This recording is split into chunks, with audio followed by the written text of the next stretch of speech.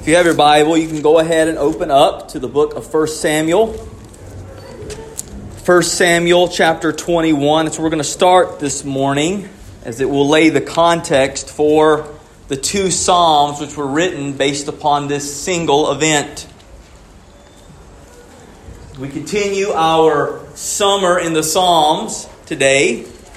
And this year we've decided to look at the Psalms of the life of David, particularly those Psalms in which in the superscription, those little titles beginning at the top of the Psalms, tell us exactly what was going on when David wrote that particular inspired psalm. There are 13 of them in total that we're going to be looking at this summer. And remarkably today, we get two for the price of one. One event in David's life would lead him to writing two very powerful psalms.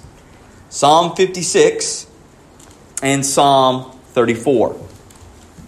In one of the worst moments of fear in David's life, God produced in his heart two of the most powerful fear and anxiety-killing psalms in all of God's inspired hymn book. It's something about suffering that produces great songs. So don't waste your suffering. Fear is a reality that has touched every soul in this world, and it can be a devastating plague. Ralph Waldo Emerson once said it best, quote, "Fear defeats more people than any other thing in the world," end quote. So I want to ask you today, what fears and anxieties are currently plaguing your life?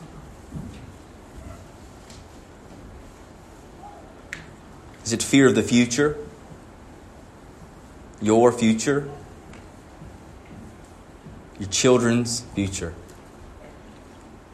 Grandchildren's future? Is it fear for your own walk of faith? You just don't taste God as sweet as you once did. Maybe you feel your assurance slipping away. Are you in personal conflict? Maybe conflict at home. Maybe fear and anxiety is crushing you because you know that you need to have a hard conversation and you are terrified to do it. Are you at a crossroad in your life right now where it doesn't seem like there is any clarity at all of what to do moving forward? Or maybe it's much deeper. Maybe the fear is self-inflicted. Maybe you are so absolutely enslaved by a habitual sin, and you find yourself right now where you're sitting and living in constant shame with the dreadful fear that this is going to find me out. And it's going to destroy a lot of people when it gets found out. Are you living with that today? What fear is besetting your soul? What anxiety lays heavy on your heart this morning? What burdens weigh upon your mind? How have these things altered your personality? How have they affected your worship of God? Your relationship with Him? Your relationship with others? I want you to know, dear friend, God has not left us without a much-needed antidote to help us overcome that fear and anxiety that now plagues your life. I believe that the two Psalms that we will look at today provide exactly the remedy needed to wage war on the fears and anxieties that cause us to often think the most foolish of thoughts and to act the most foolish of ways, because that's what fear does. Fear calls us to act in foolish ways. And it causes us to think foolish thoughts. The main point that we will see from our text this morning is this. The greatest prescription for eradicating fear is to fix our heart upon the immense glory and goodness of God and to trust completely that He will deliver every person who takes refuge in Him alone. This is the prescription for eradicating the fear and anxiety that besets your soul this morning. I think you'll see it from the text clearly. But before we get to those power-filled Psalms, we need to see the context. What drove David to writing these two fear and anxiety-killing Psalms? We need to know the context. So the first thing I want you to see this morning in 1 Samuel is David's predicament in Gath. His predicament in Gath. We saw this briefly last week as we were laying out the life of David, what's going on. David is being assailed, assaulted. He's running from his life from Saul. He has run to Nob there where the Ark of the Covenant, the tabernacle currently is, the city of priests. There he goes to Ahimelech to receive both provision and protection from the house of the Lord. He receives the showbread, the bread of presence there to be sustained in his mission. And he, seeing Doeg, the Edomite, the spy of Saul, begins to fear and realizes he doesn't have anything to protect himself with. So he asks Ahimelech, the high priest there, do you have anything? Is there any weapon here that I can take? And just so happens that the one weapon in the entire city of Nob is the sword of Goliath. The very sword that David used to cut off Goliath's head after he killed him. And as you can imagine, David said, oh, that will be perfect. I will take that sword. But fascinatingly, right? After receiving this sword, knowing that Doeg the Edomite is going to go tell Saul where he is, David seeks to flee to the one place he doesn't think Saul will go to look or will want to look. He flees to Gath. So let's look at that here. 1 Samuel 21, verse 10 through 15, and look at this incredible predicament. David rose and fled that day from Saul and went to Achish, the king of Gath. And the servants of Achish said to him, is not this David, the king of the land? Did they not sing to one another of him in dances? Saul has struck down his thousands and David his 10,000s. And David took these words to heart and was much afraid of Achish, the king of Gath. So he changed his behavior before them and pretended to be insane in their hands and made marks on the doors of the gate and let his spittle run down his beard. Then Achish said to his servants, behold, you see the man is mad. Why then have you brought him to me? Do I lack madmen that you have brought this fellow to behave as a madman in my presence? Shall this fellow come into my house? It's the word of the Lord. Thanks be to God. So David flees to Gath, and he does so thinking that he's going to just kind of fly under the radar there. That he's going to go there, that he's going to get protection from the king there. So he goes there, he's kind of seeking asylum, hoping that for somehow he's going to slip underneath the radar. But the moment he comes into Achish's court, the servants of Achish immediately know who this is. This is David, the king of the land. Think of that. That's the Philistines saying that. The servants of Achish, men of Philistia, are declaring that David is the true king of the land. Now, what's important about that little thing there is that this is actually an indictment on Saul. Saul, who is an Israelite, is attacking and assailing the true anointed king, while a pagan nations receive the true king. This is another one of those times where David in his life becomes a very clear foreshadow or type of his greater Son and Lord, Jesus Christ. Of how Israel is rejecting and assailing its true anointed king, while the nations receive him for who he is.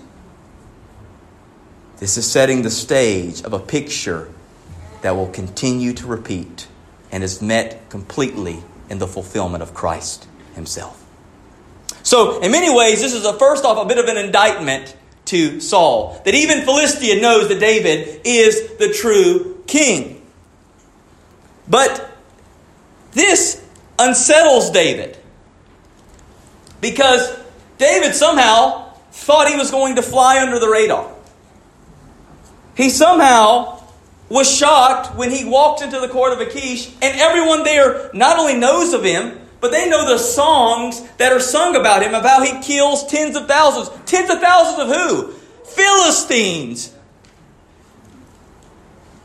So you can imagine, he's like, oh no. They know who I am. This is amazing, though. And this is very important. David somehow seemed to forget, and didn't realize maybe, that when God makes you his own, when God delivers you, when God touches your life and sets you apart for himself, it can't go unnoticed. The world will know when God has set you apart for himself, when God has touched your life. And so, my friends, just a quick word of exhortation. Be very weary if you claim to belong to God and no one's noticed the effects. The Lord was making it clearer and clearer to David, you're my king. Even the pagans know it. David, you can't run from this calling. You can't outrun my will for you. My friends, nothing can thwart God's will for your life. And when you try to act like anything else other than what he has called you to by his word, you'll only end up acting like a fool. And that's what we see with David. Notice, the Lord never told David to flee to Gath. At no point is David like, did David call upon the Lord and say, where should I go? Where would you have me go, Lord? Where would your servant be best fit for you? David is just running for his life. Everything he is doing is out of an act of fear. Fear is the driving force of David's life right now. So he goes to literally the place of his enemies. He goes to Gath. He's trying to get away from Saul as fast as he can. And so he literally runs to the place whose army he defeated. And he goes there wearing the sword of Goliath. And he thinks he's not going to be noticed? But this is precisely what fear and anxiety does to us. It causes us to act compulsively, dangerously, and foolishly.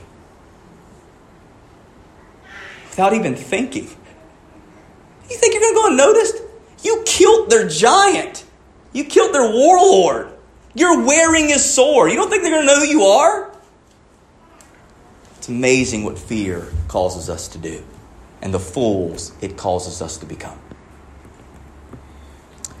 Achish recognizes who this is. He knows this is David. Psalm 56, when we get to it, we actually see in the title that he has his guard lay hands on David. They seize him. Now, why is Achish doing that? Achish is doing this because of his own fear. This dude's killed Goliath. I'm not taking any chances. And notice, David killed Goliath from a distance.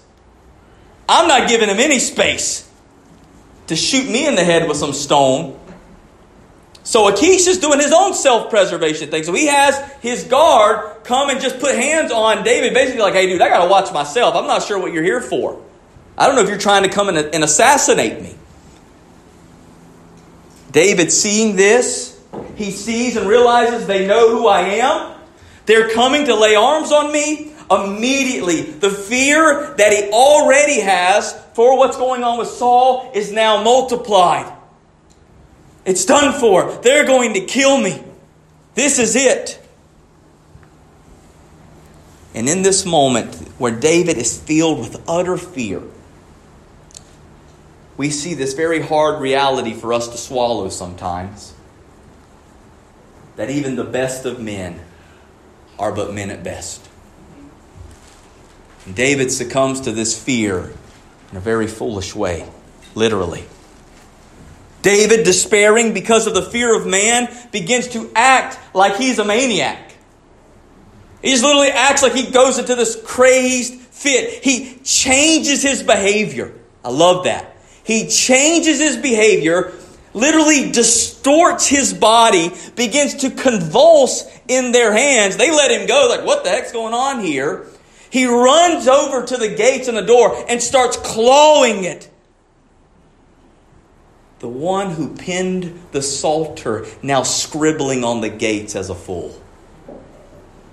Scribbling on the gates, scratching it with his fingers. You can imagine nails ripping off, fingers going to blood as he is scratching at it. He begins to as if he's foaming from the mouth, and spittle is coming down his face and his beard. And Achish is convinced this can't be David.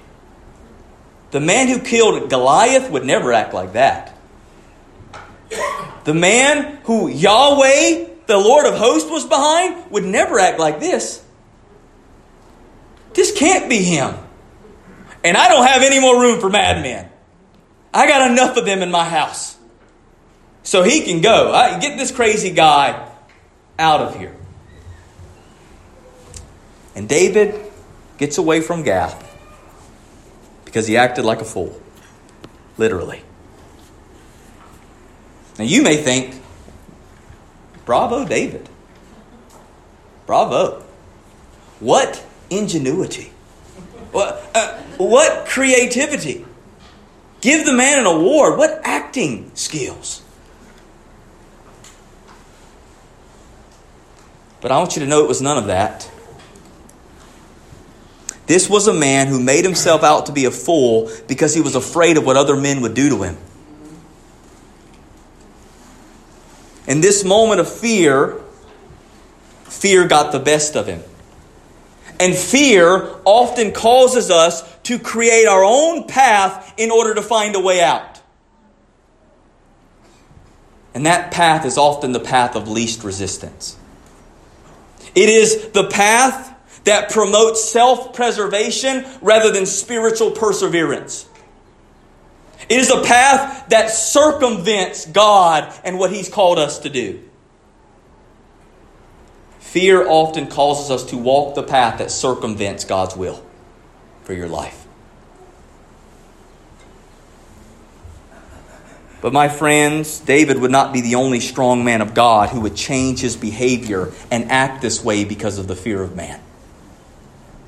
Maybe you remember the story of Peter. On the night of Jesus' arrest, this strong, compulsive man who looked to the Lord in the eye and said, I'll never deny you. I'll die before I deny you. And we know how that went. Matthew chapter 26, verse 73 through 74. After a little while, the bystanders came up and said to Peter, certainly you too are one of them, for your accent betrays you. Then he began to invoke a curse on himself and to swear, I do not know the man. And immediately the rooster crowed. This was the third time Peter denied the Lord. And each time he changes his behavior for the worst. To where at the end, he's literally invoking an imprecatory, a curse on himself. To say, strike me down if I know who this is.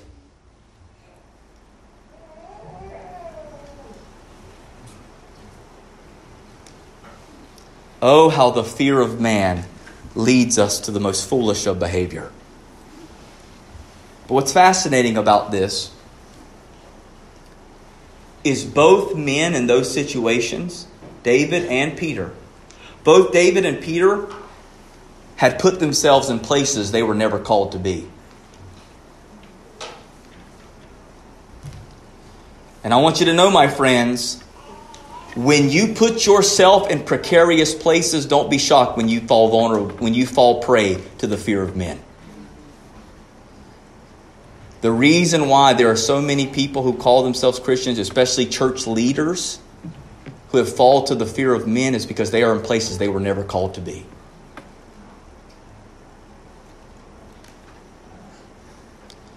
But if we're honest, we've all been there. We've all been in places where the fear of man got the best of us. We chose to keep our mouths shut instead of sharing the gospel. When we refused to stop and pray for someone we felt called to. When we acted like somebody we're not because we didn't want to be called out for our faith in Christ.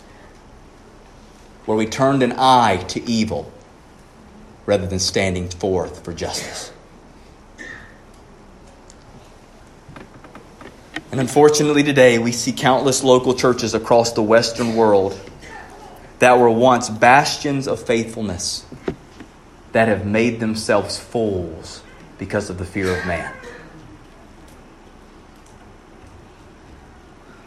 And they'll be seen everywhere, especially this month.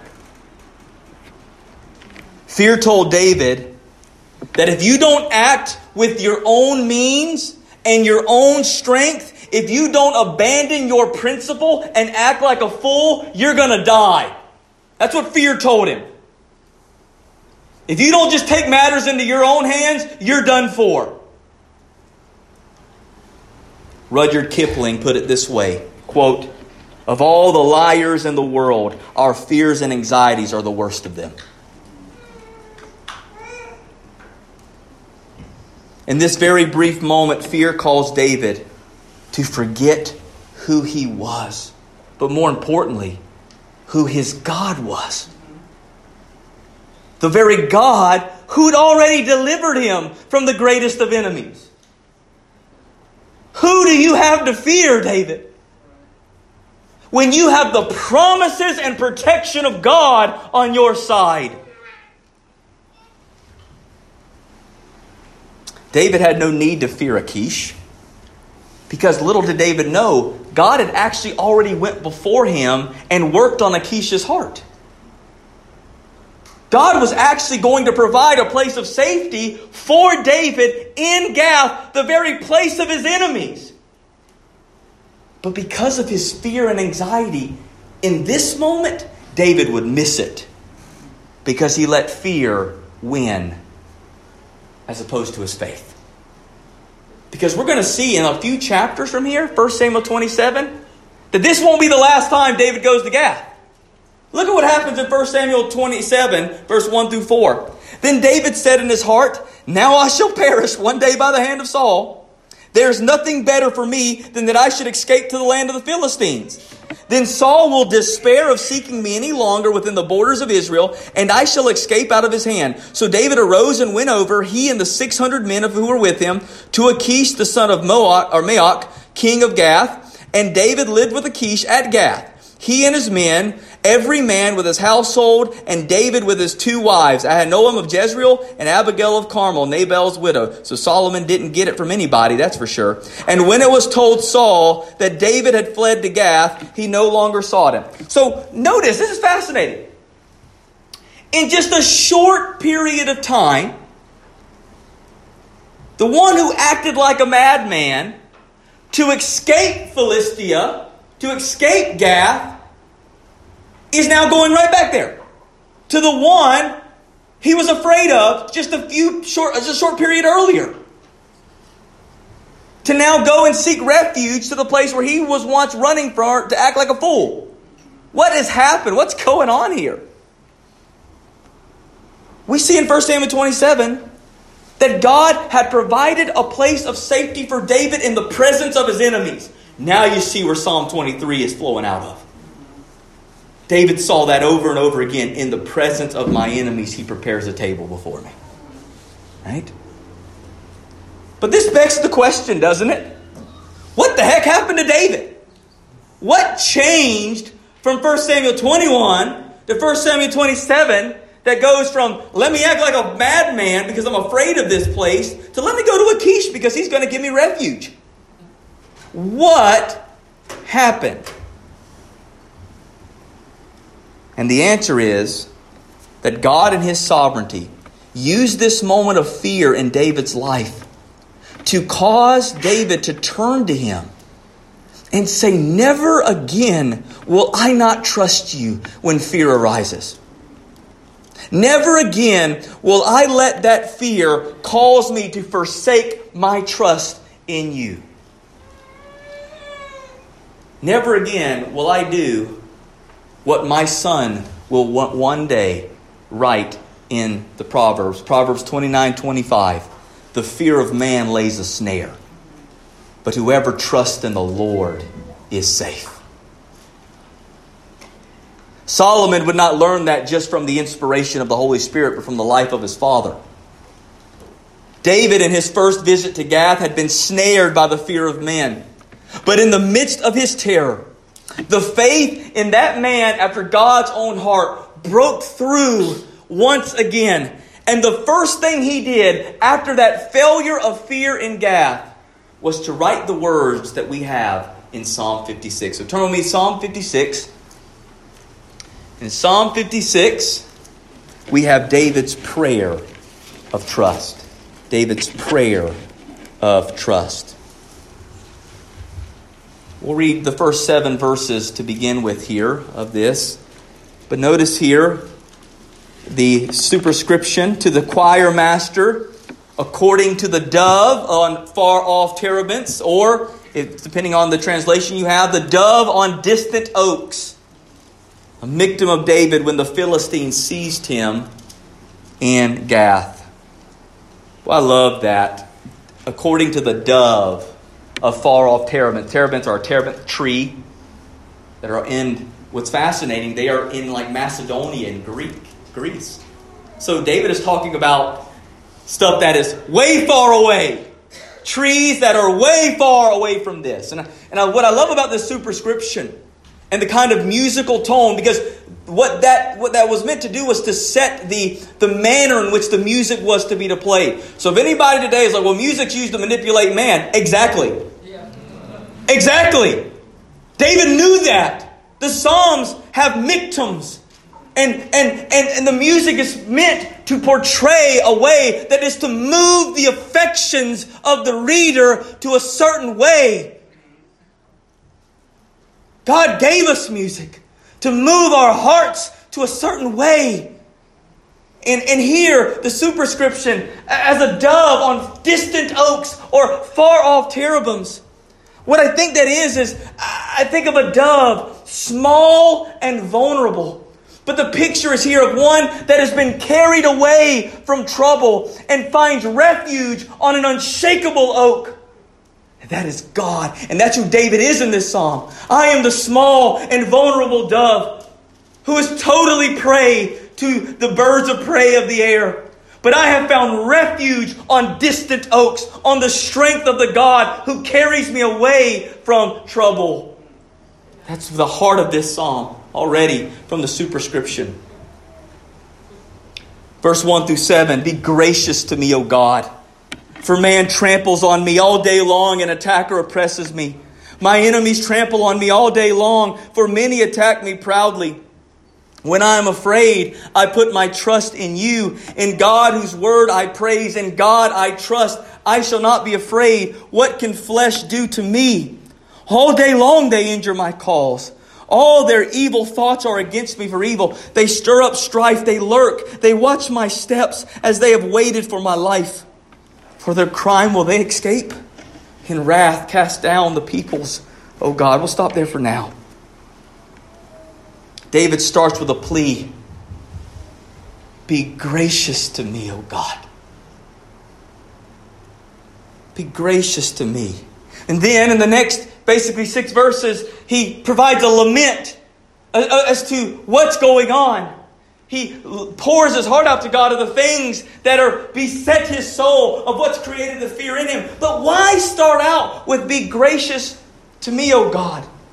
It's because this lament is not just a lament, it's a confession.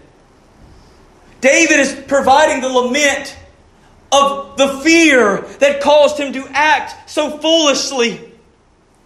Be gracious to me, O God. In spite of my foolishness, in spite of having been given over to fear the way that I just was.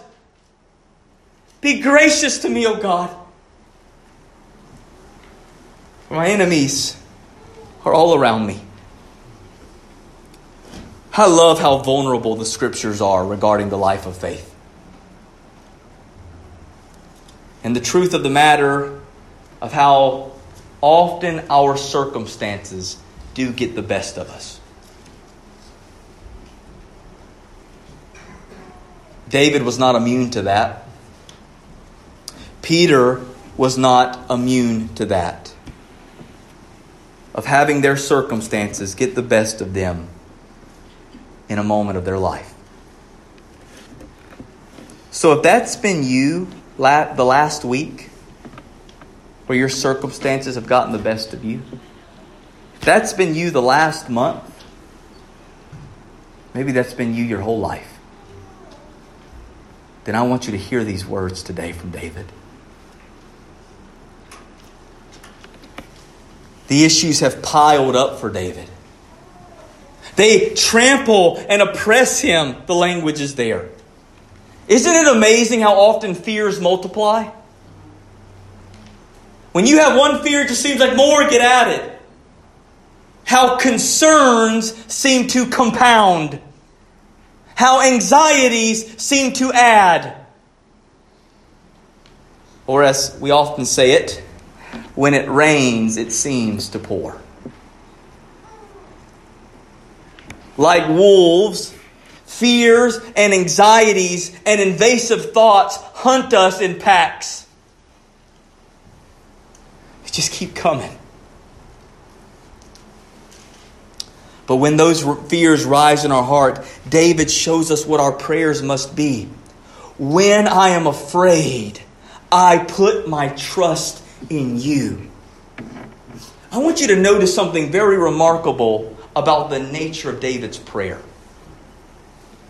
David's prayer is primarily a preaching to his own soul. You know, so often we think of prayer as merely a means of inquiring or asking of God to bring something to pass. And there's nothing wrong with asking God to bring His will to pass, to pray for good things. You have not because you ask not, right? It is good and it is right to pray for things and for things to happen as long as they are in line with God's will.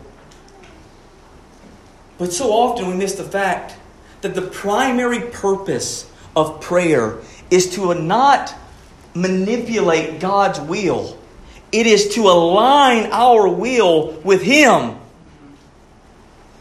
Prayer is the time where we get our soul in line with God. It is a preaching to our own heart. I won't be afraid anymore. I won't be given to this. I will stop sinning and put my heart and my faith and my hope in you, God. You got to preach to your own heart. That's what David does here, and he shows us that's the heart of prayer. I will do this for you, God. Not my will, but thine be done. The greater David shows us what that is, to preach to our own soul the essence of what God's will is for us. So David says, when I'm afraid, I put my trust in you. Notice, David does not say, I never struggle with fear. because that would make him a liar. We just seen that.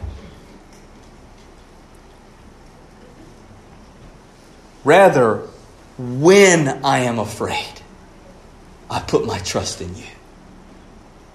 In other words, fear strikes and the battle begins. And that's true for all of us. Fear strikes and the battle begins. So hear me. Please hear me here.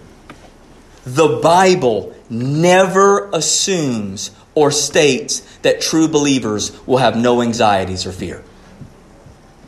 That is a lie from hell if you ever hear otherwise. That the presence of fear simply means you don't have faith. That's not true. It's not true.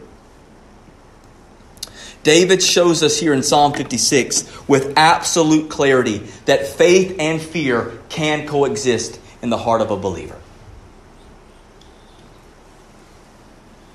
I want you to know, my friends, so much of the life of faith is a life of constant collision between the realities of faith and fear. So much of the life of faith is that cosmic collision of fear and faith. We so often find ourselves dwelling in the midst of a spiritual twilight where light and darkness are both present. Sometimes it's hard to tell which seems to predominate. The flesh deeply struggling to believe,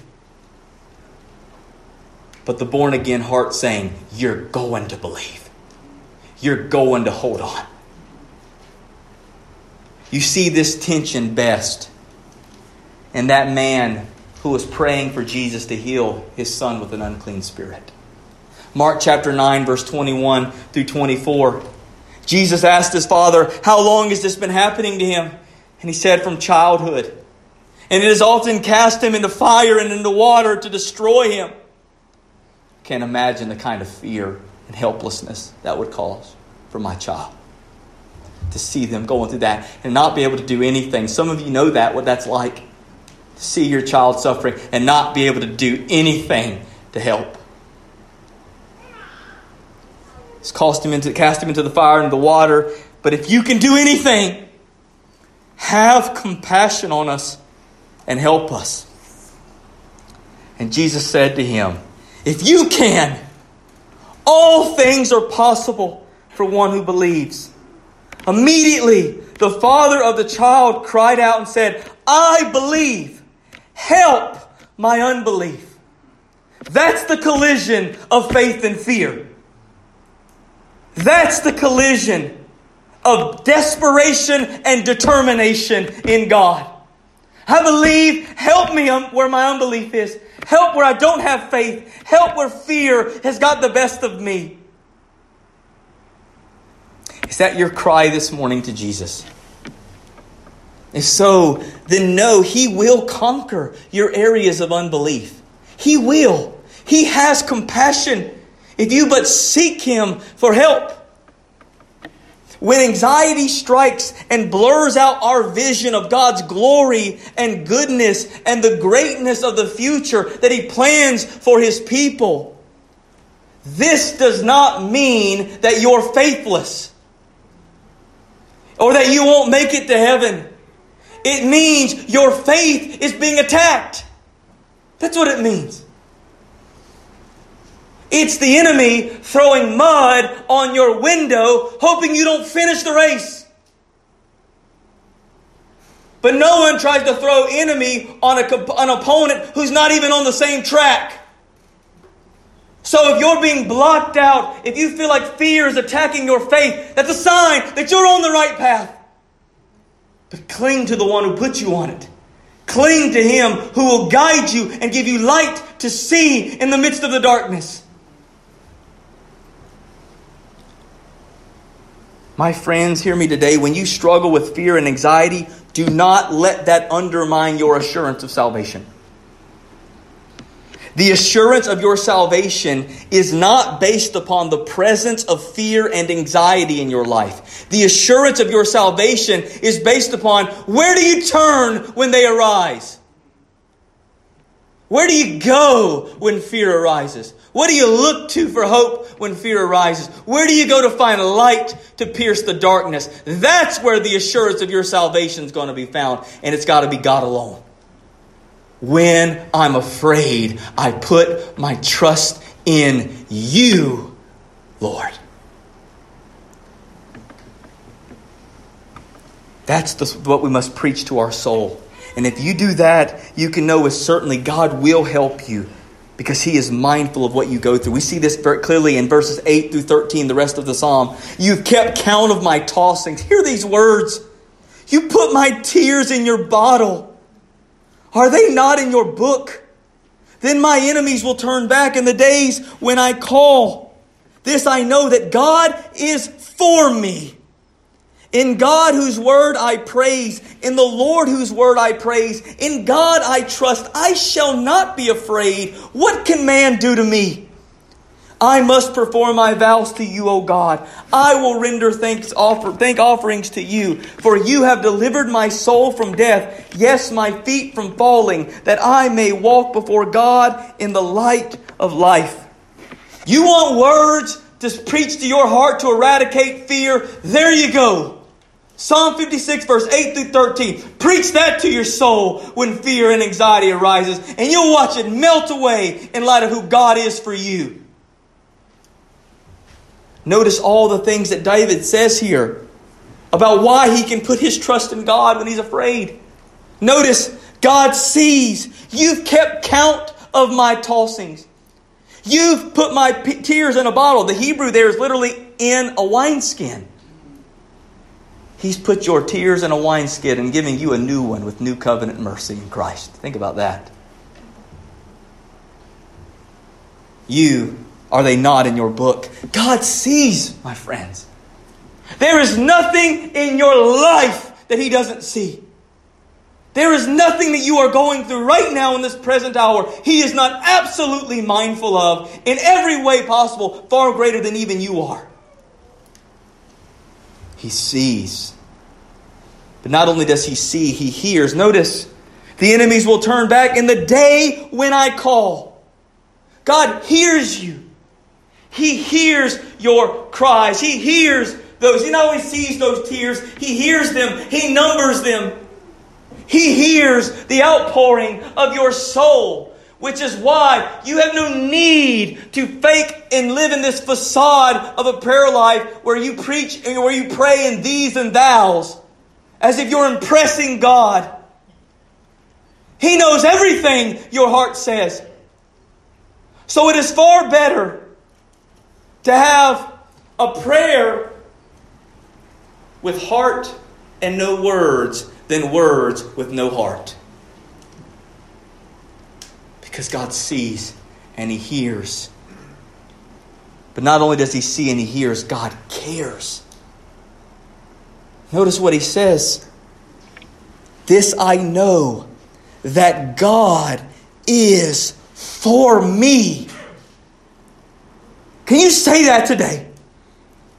Do you know 10,000% God is for you? There's only one way to know that. Are you in Christ? If you are in Christ by faith today, you can sing with utter assurance and acclamation, my God is for me. As Paul says in Romans 8:31, if God is for us, who can be against us? If God is for me, what do you have to be afraid of men for? Afraid of dust, rather than the one who formed and fashioned it by His own hand. You're afraid of dust.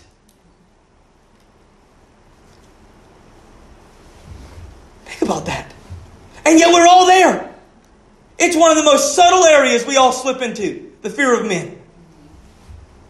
Because we lose sight of that truth. God is for me.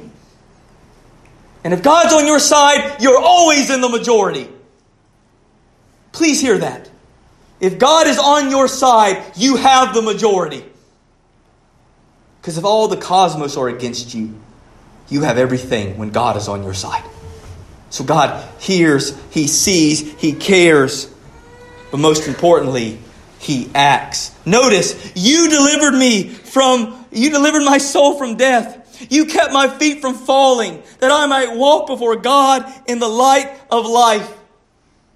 You acted because you saw and you heard and you cared. You delivered me.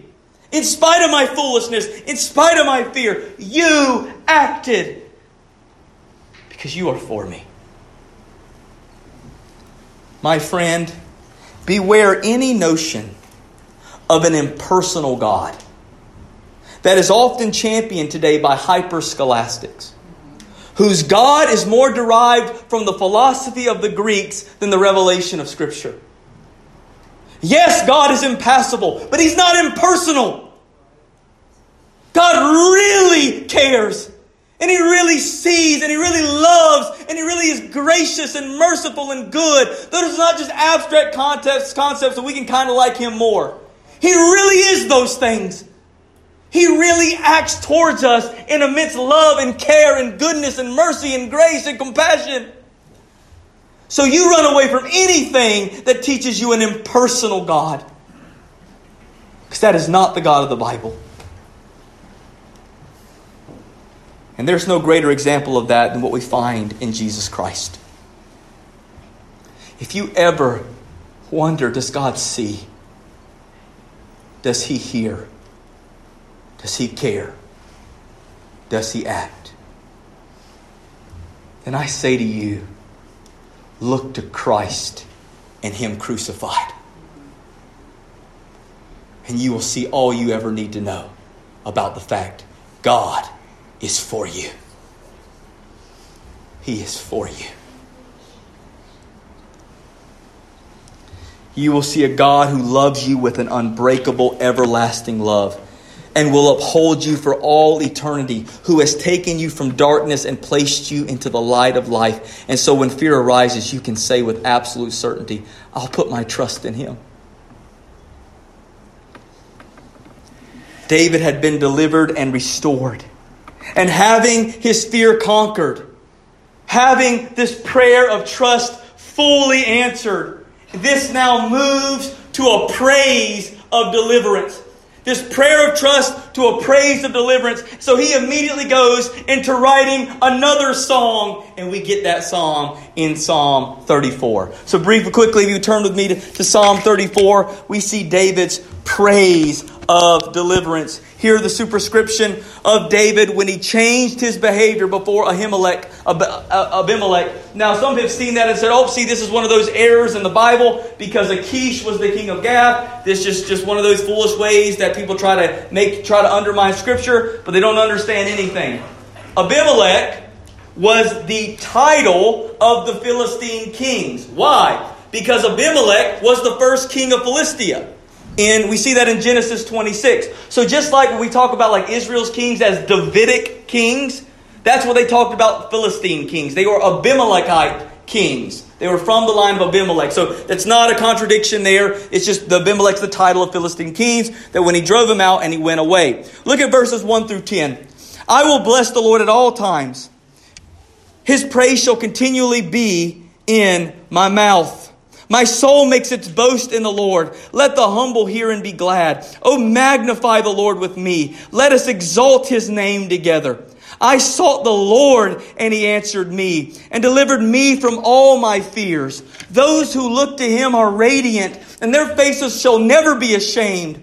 This poor man cried, and the Lord heard him and saved him out of all his troubles. The angel of the Lord encamps around those who fear Him and delivers them. Oh, taste and see that the Lord is good. Blessed is the man who takes refuge in Him. Oh, fear the Lord, you His saints. For those who fear Him have no lack. The young lions suffer one hunger, but those who seek the Lord lack no good thing.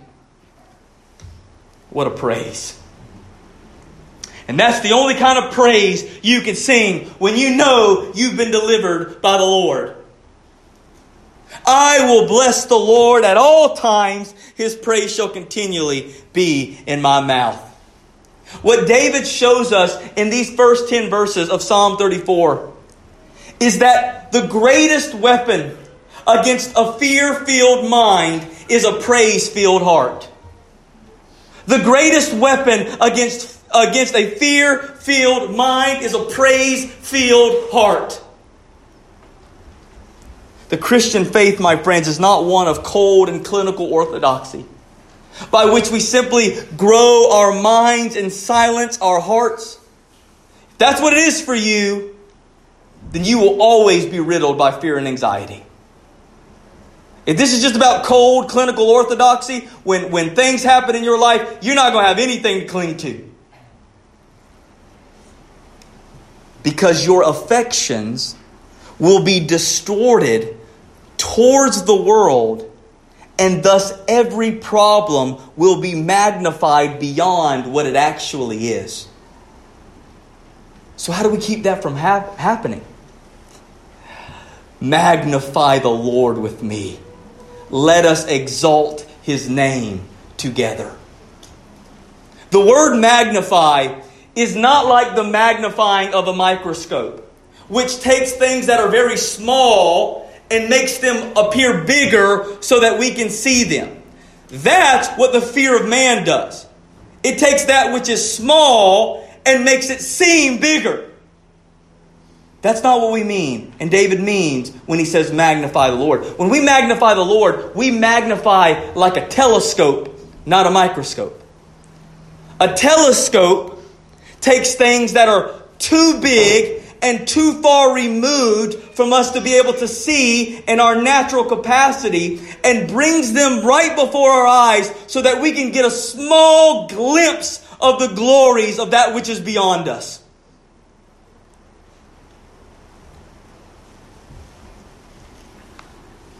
A telescope can only reach out and give us, though, what its magnifying capacity will allow.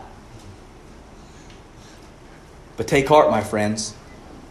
When you were born again in Christ, you received the power to see the triune God, which is impossible in your natural capacity. You received the magnifying power of the Holy Spirit. And the Holy Spirit takes that which was once beyond you and now brings the glories of God before your eyes. Praise the Lord. That you can see and behold Him in all of His intricacies and glories and goodness. And when you see the bigness of God, you will no longer be intimidated by the minuscule problems of this world that so often create the fear and anxiety that causes us to act foolish. Your problems will only be big if your God is small. But when you realize how big your God is, everything else is small. Everything else is manageable. Everything else is okay because I know who's for me and how big He is. The spiritual magnification given to us by the Holy Spirit allows us to not only take in the incomprehensibly big glories of God, but it also allows us to actually look into Him, to whose holiness burns brighter than every star in the cosmos combined. You can't take a telescope and go look into the sun. But the Holy Spirit has not only given us magnification, but a spiritual visor that allows us to look into the holiness of the one who burns brighter than every star in the cosmos and to behold it and not be burned up in the midst of it. Think of that. It is no wonder then that David says those who look to Him are radiant. They'll never be put to shame. What does it mean by that? Our face won't be put to shame. It means that we walk through the world looking different. We're not beset by all the problems. We walk with a hope that is in us. We radiate hope. Is that what the church does today? Does it radiate hope or does it radiate fear? That's a question you got to answer. What are we radiating to Anchorage, Alaska? Hope or fear? Because people aren't going to be interested in asking you for the reason of the fear that's in you. Because everyone else is there with you. We have hope unshakable in Christ. Do we radiate with that to the world? Because if you radiate with the hope of Christ, you'll never be put to shame. You'll never be let down.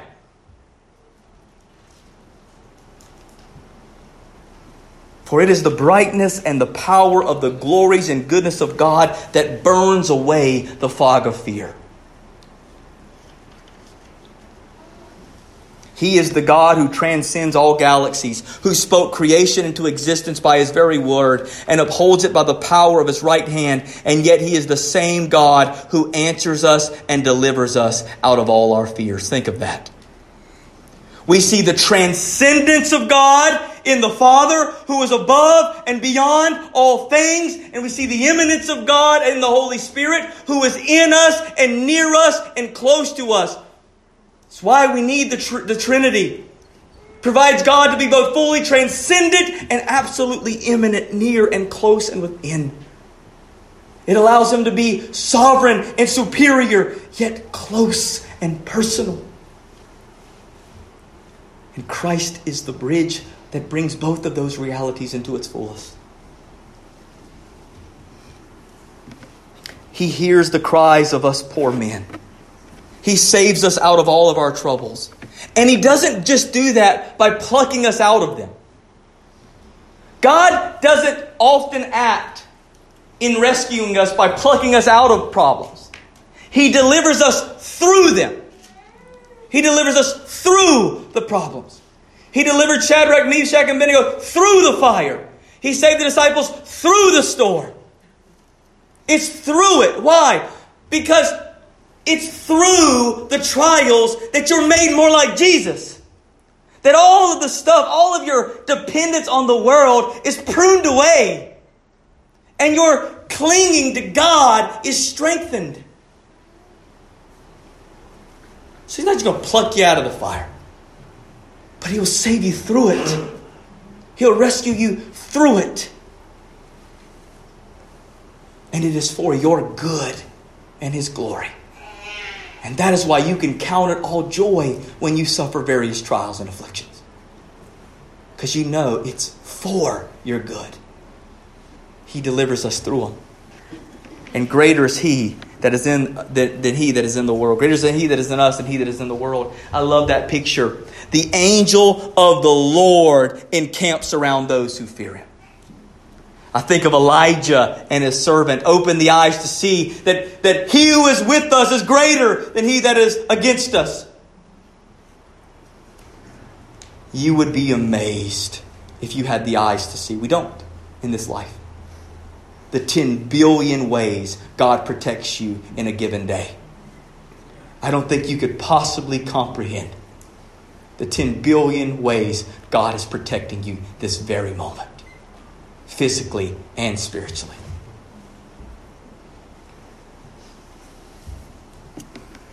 But not only does the Holy Spirit give you the eyes to see the magnificent glories of God and what He's done for you, He gives you the taste buds to be satisfied, no matter what bitter circumstances come your way.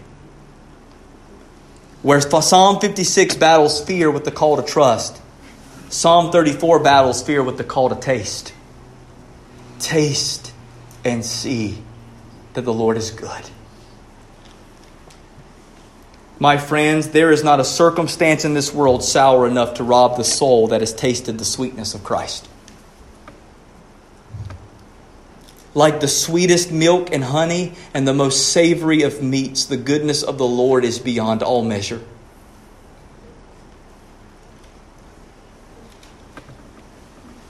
Are you struggling with fear and anxiety today? Then I say set your eyes upon Jesus this morning and go on to the banquet. You've tasted the appetizers. I'm serious.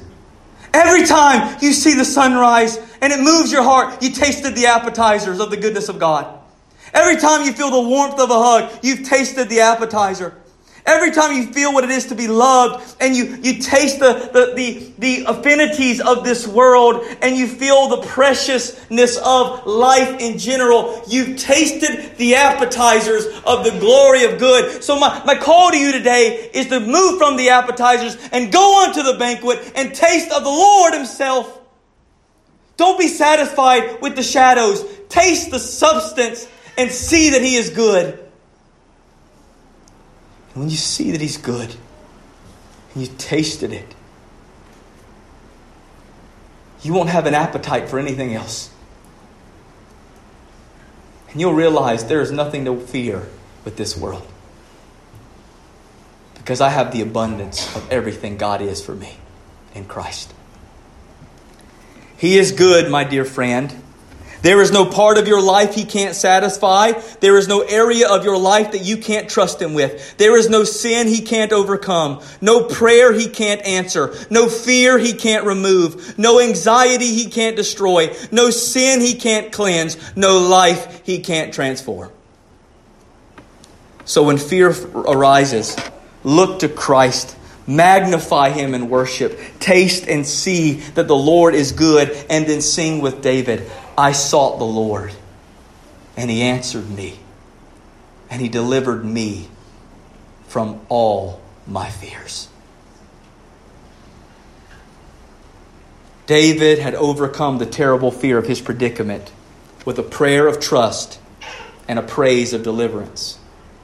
But in the last half of Psalm 34, which we'll close with today, David now provides a prescription to himself and to all of us how to keep from falling into the fear of man ever again. I know we're going long, but we got to hear this morning, guys. David's prescription for us all. We'll just go through this verse by verse. Come, O children, listen to me. I will teach you the fear of the Lord. That's interesting. We're battling fear with fear. What David teaches us here is the single most important thing that we can use against the fear of man. And that is the fear of the Lord. Remember, David had let his fear of man cause him to act like a fool. Why? Because he had lost the fear of the Lord. He let the fear of man overcome his fear of the Lord. Now, when we talk about the fear of the Lord, what do we mean? Right. The fear of the Lord means a reverential fear. It is to rightly esteem God for who He is in all of His glory and might and power and holiness. That He is an all-consuming fire. That's who your God is. An all-consuming fire.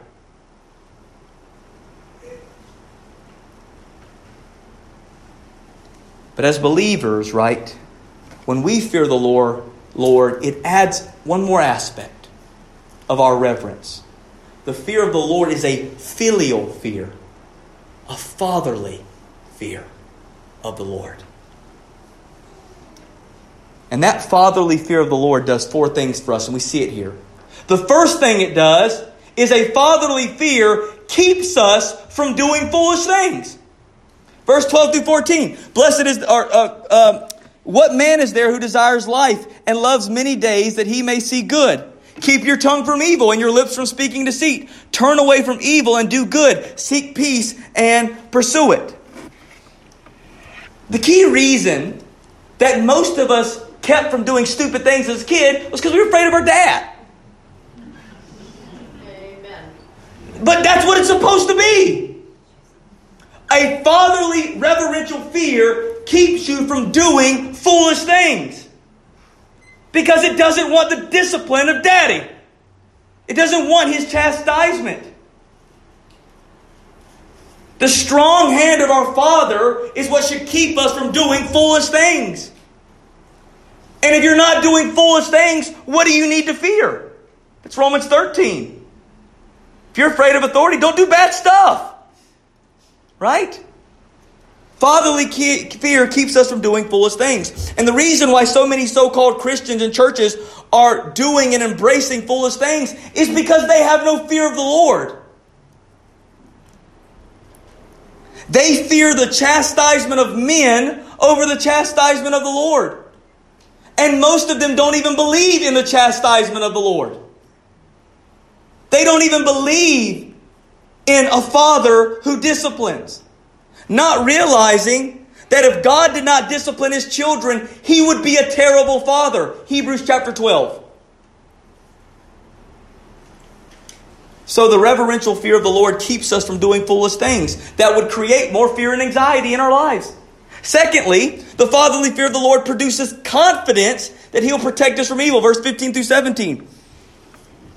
The eyes of the Lord are towards the righteous, and His ears towards their cry. The face of the Lord is against those who do evil, to cut off the memory of them from the earth. When the righteous cry for help, the Lord hears and delivers them out of their trouble. Fatherly fear of the Lord produces confidence. He will protect me from evil. You know, when we were all kids, every one of us, most of us anyways, I'll admit myself in there, often got in this little bit of a scuffle with other kids. My dad can beat up your dad. My dad's stronger than your dad. You know, he could beat up your dad. It's amazing to me. We laugh about it. But why do kids do that? It's because their sense of protection is seen in their father's power.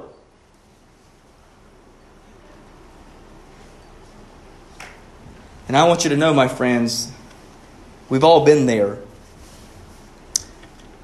No matter how much you respect and love your dad, there's nothing like that moment where your dad doesn't feel like Superman anymore.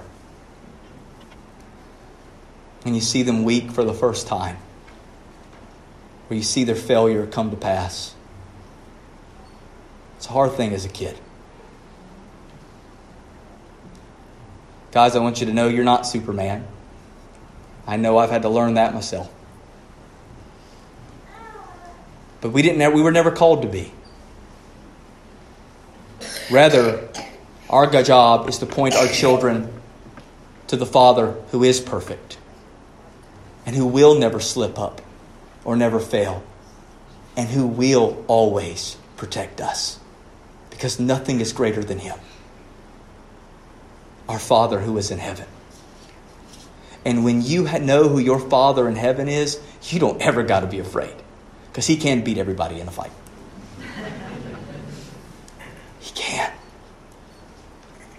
So you have no need to be afraid. Thirdly, the fatherly fear of the Lord is what ensures us of His intimate care for us. Look at verse 18 and 19.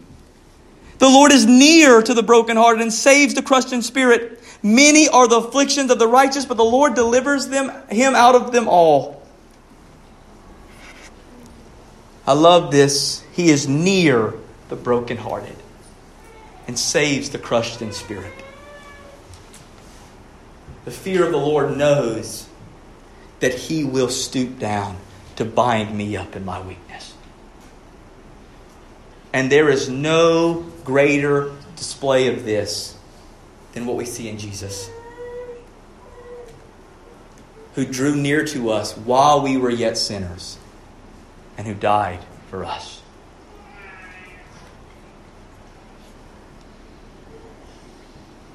We can be certain that God is for us in Christ. God provided His absolute fatherly care for Jesus, His Son, the eternal Son of God. And if you are in Christ today, you can know that same fatherly care is made towards you today. He draws near to the brokenhearted. He binds up the crushed in spirit. And lastly, the fatherly fear of the Lord is what guarantees our rescue from darkness. Verse 20 through 22. He keeps all His bones, not one of them is broken. Affliction will slay the wicked, and those who hate the righteous will be condemned. The Lord redeems the life of His servants, and none of those who take refuge in Him will be condemned. Hear me today, my friends. There is no place that your Father in heaven will not go to rescue you. You may be afraid and in the darkest pit of your life right now, but your Lord is never afraid. There's no place that He's ever afraid to enter. If you let some people into your life, they would run. Because they'd go, this is a mess. The Lord never recurls at the sight of the horror of your life. He enters right into it, and He will deliver you from every bit of it. My friends, Jesus bore the wrath of God for you, because He was not only gracious enough to do it, He was the only one strong and worthy enough to do it. Whatever boogeymen you have under your bed, no matter what sins you have in your closet, your Lord stands unafraid, and there's not one of them He will not bring the safety of His light and power into the room of your life and completely remove them all so that you can sleep forever in the security of His protection.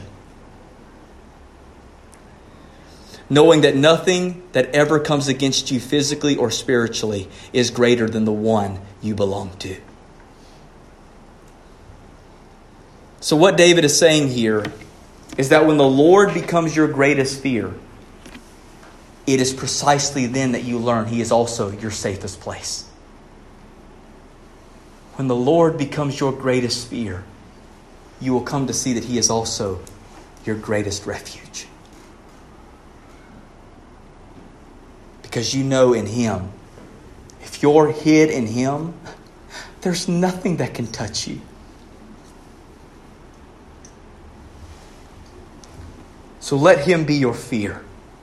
Let Him be your dread. Honor Him alone as holy, and He will become a sanctuary to you, a refuge from danger, a haven from wrath, a shelter in any storm. And that righteous fear of God will cause you to never tremble again at the fear of men or the anxieties of the world. The snare will be destroyed. The greatest prescription for eradicating fear is to fix our hearts upon the immense glory and goodness of God and to trust completely that He will deliver every person who takes refuge in Him alone. So, my friends, when fear arises, let these songs of David be written upon your heart. Trust in the Lord. Taste and see that He is good. Fear Him, all you saints, and watch every fear and anxiety that you have melt away in light of His glory and grace towards each one of you.